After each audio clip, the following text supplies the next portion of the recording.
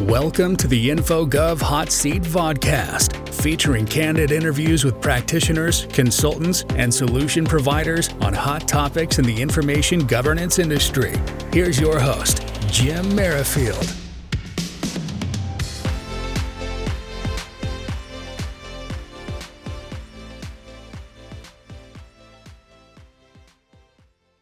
Well, hello and welcome to the InfoGov Hot Seat.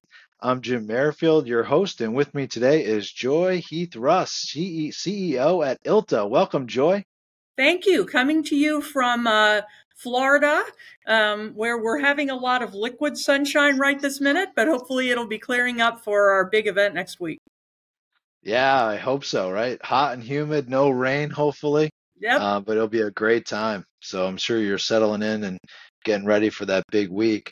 Absolutely. So let's talk a little bit about your role at ILTA as CEO, Yep. how long you've been with ILTA, and then one fun fact about yourself.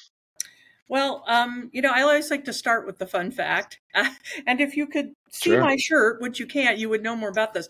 I'm like a huge racing fan, and I love drag racing. It's like my favorite thing. It's where my husband and I go on vacation. Our fun car is a 1995 Pontiac Trans Am convertible, which is I'm wearing that car on my shirt right now. So people normally don't expect that. So it's always a fun fact. I'm happy to talk drag racing with you anytime. I've been with ILTA either 5 years or 28 years, depending on how you look at it. I attended my first ILTA event. It was called LawNet then in 1995, the annual educational conference at the Biltmore in Arizona. And I was basically hooked. I began volunteering. I eventually was on the board. I was board president.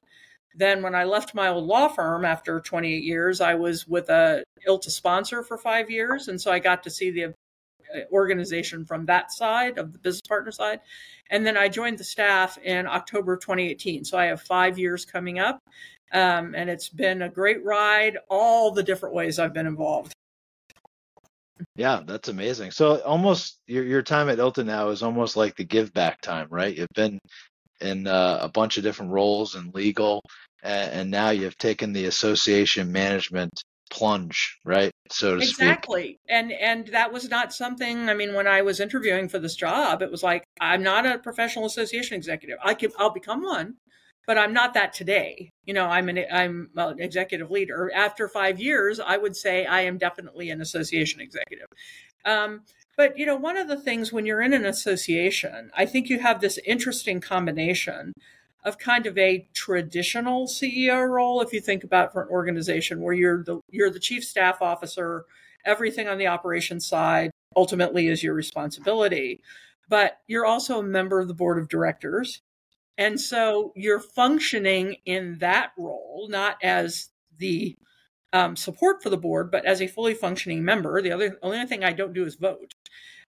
So you're also on the strategic direction of the organization. But when you're in a mission-based organization, you also need to be engaged in the mission. That is, you need to understand, if you're involved in a cancer charity, having some experience, maybe someone in your family, it's very common to see senior leaders who have that passion because they have a connection with it. And I think that's one of the things that makes association work really interesting. You have to be operational and strategic, but you also have to be engaged in the mission. And, all of those things are very rewarding. No, 100%. I was going to ask you what's inspired you to get into association management, but I think you covered that. That's amazing. It's an amazing story, honestly. Has there been any mentors? In a accidental way. No, it's like there are things in your career that maybe you don't connect the dots until that opportunity comes. And then you realize, I really felt like when I applied for this role 5 years ago, that every job I had ever had, including my volunteer roles, actually, if I look back, were preparing me for this. And that's fantastic. Yeah, it makes sense. You have experience on the practitioner side, so you can relate to, that set of that group of people, and then on the the legal provider side, right? That's a unique skill set, and you spend time on that side, so you can really add value to the business partners, right, that come to ILTA and other organizations, and you can kind of feel know what they're thinking and be able to guide the conversation and honestly make sure they benefit, right, from the participating the It event. has to be a win for everybody, or no, it's a win for nobody. That's just the way it is. Yeah, 100%, for sure. So have there been any mentors or role models who have significantly influenced your journey, either on the way to ILTA or in any other role that you've had? Yeah, absolutely. And one of the things that's wonderful about mentors is sometimes they don't even know they're mentors. It's like people whose careers you've watched. So, for example, when I was on the board, the two people who were board presidents prior to me, so Sean Curry, recently retired, and Judy Flournoy, who's the CIO at Kelly Dry, were both people who I really watched. I watched them in the boardroom. I watched how they conducted themselves. I watched them in their work role. And I learned so much about how to lead by listening. Both of those people were great examples of that. And also not being afraid. I call it, the emperor has no clothes. I think really good leaders sometimes have to be willing to raise your hand and say, you know what, the emperor has no clothes. You've got to speak truth to power, as the saying goes. You have to be willing to tell the truth. And when you see people who do that, and it takes risk. You're taking risk when you do that, but they're successful. That's great. I also had a boss many years ago at Sidley, who took the time to teach young leaders. And there are words that he gave me that have stayed with me through my whole career. Like the very first performance appraisal he gave me. It's funny the things you remember 40 years later almost. And he said, I can never be as hard on you as you are on yourself. And your biggest lesson you need to learn is to settle for less than your best when that's all that's required. And it was incredibly wise.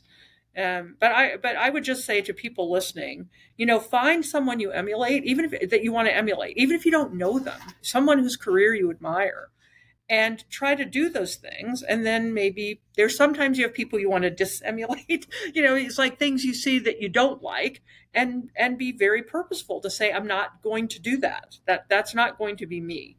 And so you'll find mentors everywhere when you look at it that way, emulating and dissimulating. Yeah, I think there's a lot of wisdom in what you said. And of course, right, it's a journey, right? And who said that there's not any twists and turns and, detours on a journey? So, but our friend it's nice David to see Cowan says your career is a jungle gym and not a ladder. Okay, I like that too. I like that one too. So I'm attributing it to David. It's his, but I'm sure he would be happy for anybody to borrow it. Yeah, no, that's a great illustration as well. So, in your opinion, speaking about essential skills or qualities that professionals in the legal technology industry should possess, right? Being a CEO of the legal technology organization, are there any essential skills that people should have today that you think are high on the list? I love that question. I think the first one is you have to be willing to get back to first principles. And what I mean by that is you have to ask why. Someone hands you an application and says, implement this. Yeah, you can. You're probably good at it. You're probably really good at it. But you want to understand why we're doing it so that you get the benefit from it. I have an old story that I love to tell, but it's a good one around this. Many years ago, I had a lawyer who called me and said, Joy, I need you to tell me how I can turn my text white. Now, that was easy. I could have just answered her question. But I said back to her, what are you trying to do? Like, why do you want to turn your text white? And she said, I want to redact my document electronically. And I'm like, great. I can tell you how to do that, best way to do that. But that's the difference. It's making sure you understand what benefit, what advantage, what you're trying to achieve, what you're doing and not being afraid to ask that question. Because that also helps prevent scope creep. It makes things more successful. Because it's not enough to say, I implemented XYZ application, I was successful. No, it's, did people get benefit? Were their jobs easier? Were they more, was their work more accurate? Whatever it is. So that's one. I think the second one is our whole risk-taking profile has really changed in the last few years. I mean, look at the things we had to do in March and April of 2020. It's like, oh, guess what? We have a virtual law department. We have a virtual law firm now because we don't have a choice. And you couldn't go through this very deliberative process that we generally do of rolling things out and configuring them to the nth degree. Sometimes you just had to go forward. And while I don't advocate that on a steady state basis, it says we can do it, but it also says we can be successful when we take risk. I mean, the practice of law is about avoiding risk. It's a very risk-averse industry. But our ability to absorb risk has changed and needs to stay changed. The other reason I feel strongly about this right now is, technology changes so rapidly. Again, my friend Matt Homan, I like to quote, he says, technology has never changed faster than it is today, and it will never be slower than it is today. Right? Because that's just the pace of change. It's accelerating all the time. So you might have to do business with a company that's only been around 2 years because it's an emerging technology that you really need to embrace. So you have to figure out that your old methods of it has to have been around 10 years and be this well capitalized. And sometimes you might have to change the way you feel about that. And you need to figure out what you need to know to manage those risks as best as you can.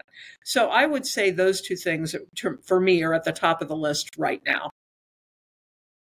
Yeah, no, that's great advice.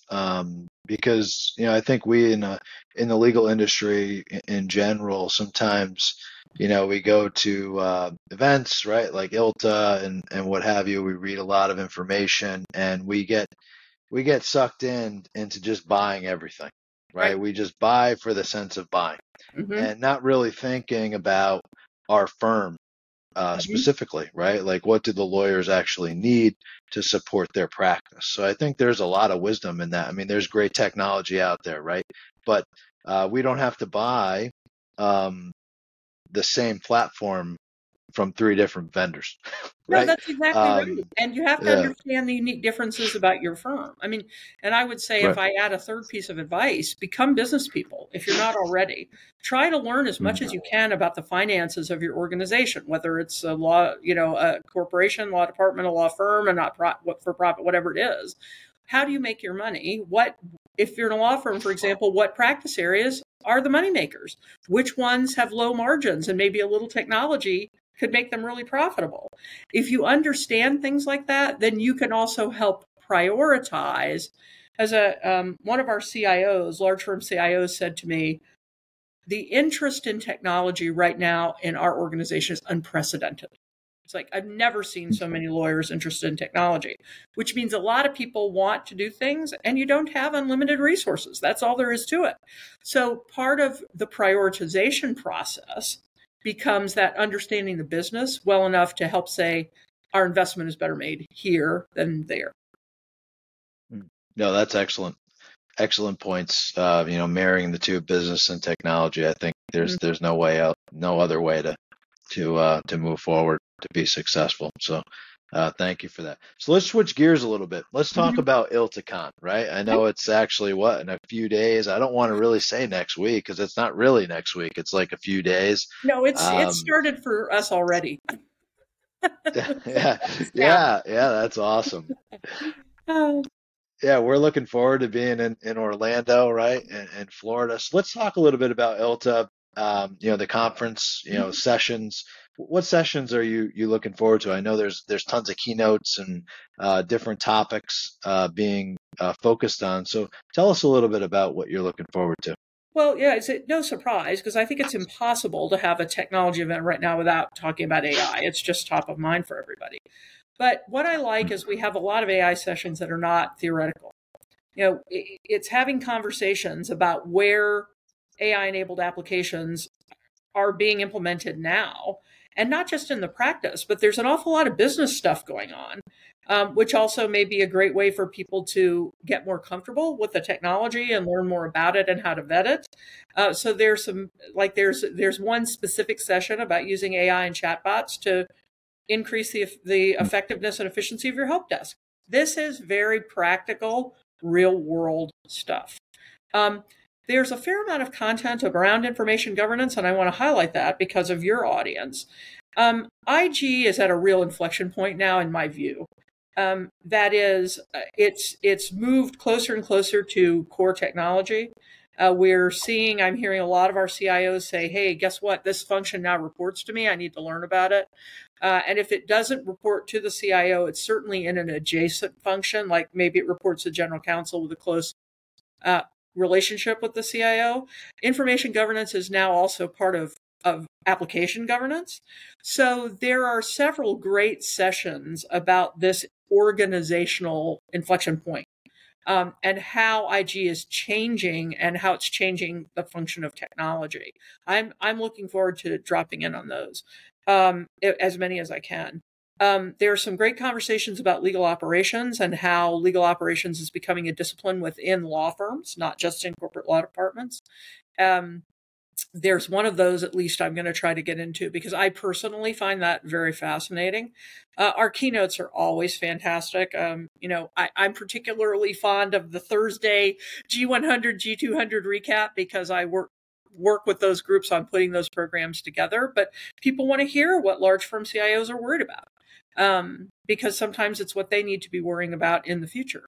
Or it's also that affirmation is like, phew, I'm not the only one. I'm worrying about the right stuff. So those are some of the things that I'm definitely looking forward to. I would also highlight for anyone that's coming on Sunday, we have a special session about imposter syndrome that I think is really valuable, especially people for going into a conference, they're networking. Sometimes they're not confident about that, especially if they're a first timer. Those types of sessions can really help you. And then we have some diversity, equity, and inclusion sessions, which these are important conversations to have. For example, the executive director of Equality Florida is speaking on Monday at one of our DEI sessions. So those are some of the things to look for that are kind of different and unique at our event. Yeah, that's exciting, right? And who knows? Maybe Mickey Mouse will show up at one of those sessions. That's what You I'll never be know. looking forward to. And Goofy. That's right, goofy, right? We're all a little goofy, right, in the IT world. So for sure. So yeah, no, thanks for setting the landscape again. I look forward to being there and seeing you and the ILTA team in person. It'd be great to connect in Florida. So looking forward to that. So here's a final question for you, Joy. What's your perspective on the future of legal technology? I know everybody's talking about AI right now, but what do you think? Is there anything else that we should be focused on, or is AI kind of top of mind right now? Well, certainly AI is top of mind, but I think the bigger question that it begs is what is the right role for technology in the practice? So we talked a little bit earlier about the role of technology in the business. The role of technology in the business has been the same since the very first technology. You're trying to get more from less. You're trying to be more efficient. You're trying to be more effective. You're trying to be more timely, more accurate. You're trying to run a more streamlined organization. Okay, that goes without saying. But let's talk about the practice.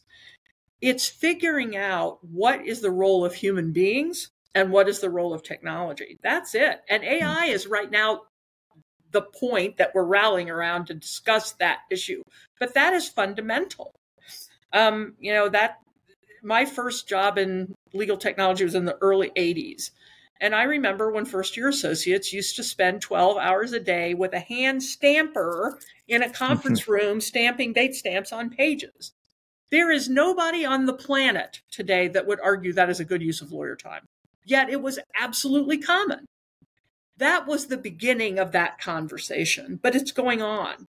And I think that unless we're willing to engage in that hard conversation, it's going to end up being about this application or that application instead of about this fundamental issue of what humans do, what lawyers do, and what we could apply technology to for an optimal outcome for the legal matter. Yeah, no, I think that's excellent. I mean, it's a great opportunity, right, for firms and business partners and even corporate legal departments, right, because that's essentially law firm clients, Yes, right. to work together, right, because Yes, we're all kind of on this AI journey together. that's right. We're kind of figuring it out, right? We're trying to figure out where AI fits within the organization, and there's a risk component, right? I think clients are very careful on how they want their firms to use AI, and business partners are like, look, we have the golden ticket, right? And we're here to help. So I couldn't agree with you more. I think it'd be interesting to see how those three groups work together to put out a product for each company, right? That's right. And I'm sure, yeah. So that'll be great. All right. Well, I said that was the last question, but I'm going to give you an opportunity to give our audience some final words if you'd like. So, final word from Joy. Final word from Joy. Be ready, because there's a hug waiting for you in Florida. I can't wait to see you, those of us that are going to be there. It will be wonderful. If you can't be there, remember there will be recordings available afterwards. And of course, we'll have our normal year-round programming. But if I could give you, like I'm allowed to give one piece of advice, be curious and value curiosity. I think curiosity is an undervalued trait in the business world. I mean, I don't mean inappropriate curiosity like who is so-and-so dating. That's not what I'm talking about. But being curious about the technology, about the business, about why is this happening? Because you're going to get better. It's going to let you connect the dots. So be curious. And if you're grooming young leaders, groom them to be curious. Reward curiosity. Yeah, that's great advice. And drink lots of water, right? Yes, that's the practical one. I will be. That's for sure. Yeah, no, 100%. Well, listen, thank you so much, Joy, for being on the hot seat today. I think this was an awesome conversation. And again, thank you everyone for watching. And please visit our website at infogovhotseat.com to view the latest episodes. If you'd like to be a guest on the hot seat, like Joy here, I'm not so bad asking questions here, right? Please submit your information through our website, and thank you so much, and enjoy the rest of your day. Thanks, everybody. Thank you for listening to another episode of the InfoGov Hot Seat. Follow us on Spotify, YouTube, Google Podcasts, Apple Podcasts, and LinkedIn. Check out our main website at infogovhotseat.com to view our latest episodes and much more.